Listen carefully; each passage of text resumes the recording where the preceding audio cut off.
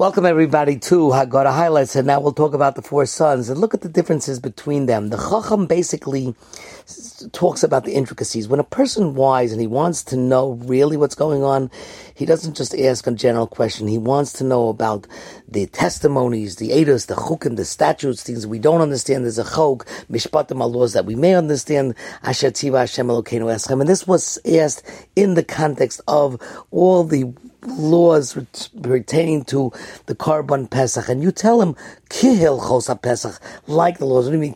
Like a kid said, I was having like an apple, and you say to him, well, what do you mean? You had an apple or you had a pickle? Why, it's like an apple. So we use the word like very loosely today, but here kihil chosa Pesach doesn't mean kihil chosa Pesach like we use it in the vernacular. It means like the chosa Pesach, which means anything that may not even be a law. But it's basically everything boils down to the law. So like the Hilchos Pesach, things that are even applicable to after you bring the sacrificial lamb of the Korban Pesach, the actual sacrifice, there are laws also. Ein maftir nachar Pesach apikoman. You can't eat it afterwards. The Rasha, on the other hand, gives a sweeping, what's this work for you? Ma avoda zos lachem. It's a sort of a flippant disregard.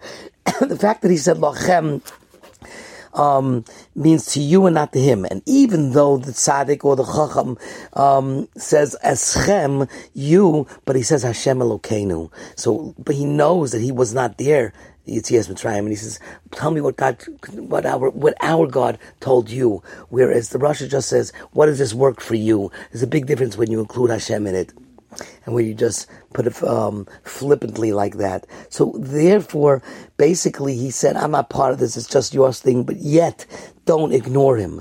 You, hakes, chinav, it's an expression used that to do intergenerational Musar. They used to say that the fathers will sin, that we're going to sin, and the children's teeth will chill. And it's telling you that basically we got to be responsible for our children. And it's not the fact that just the kids can say, oh, we'll do this and the kids won't suffer. They will. And if you don't raise a child properly, if you don't embrace them and say, listen, Hashem did this for me, you have to understand what the Baal Haggadah says, leave it low, is nothing that you have to tell him, I believe. It's just inferring that you have to give him the idea that, yes, you got to buy in, or else you're not going to be a part of, you got to play to win. And therefore, you give him this instruction, basically, very general. You say, Hashem did this to me because I really believed in it.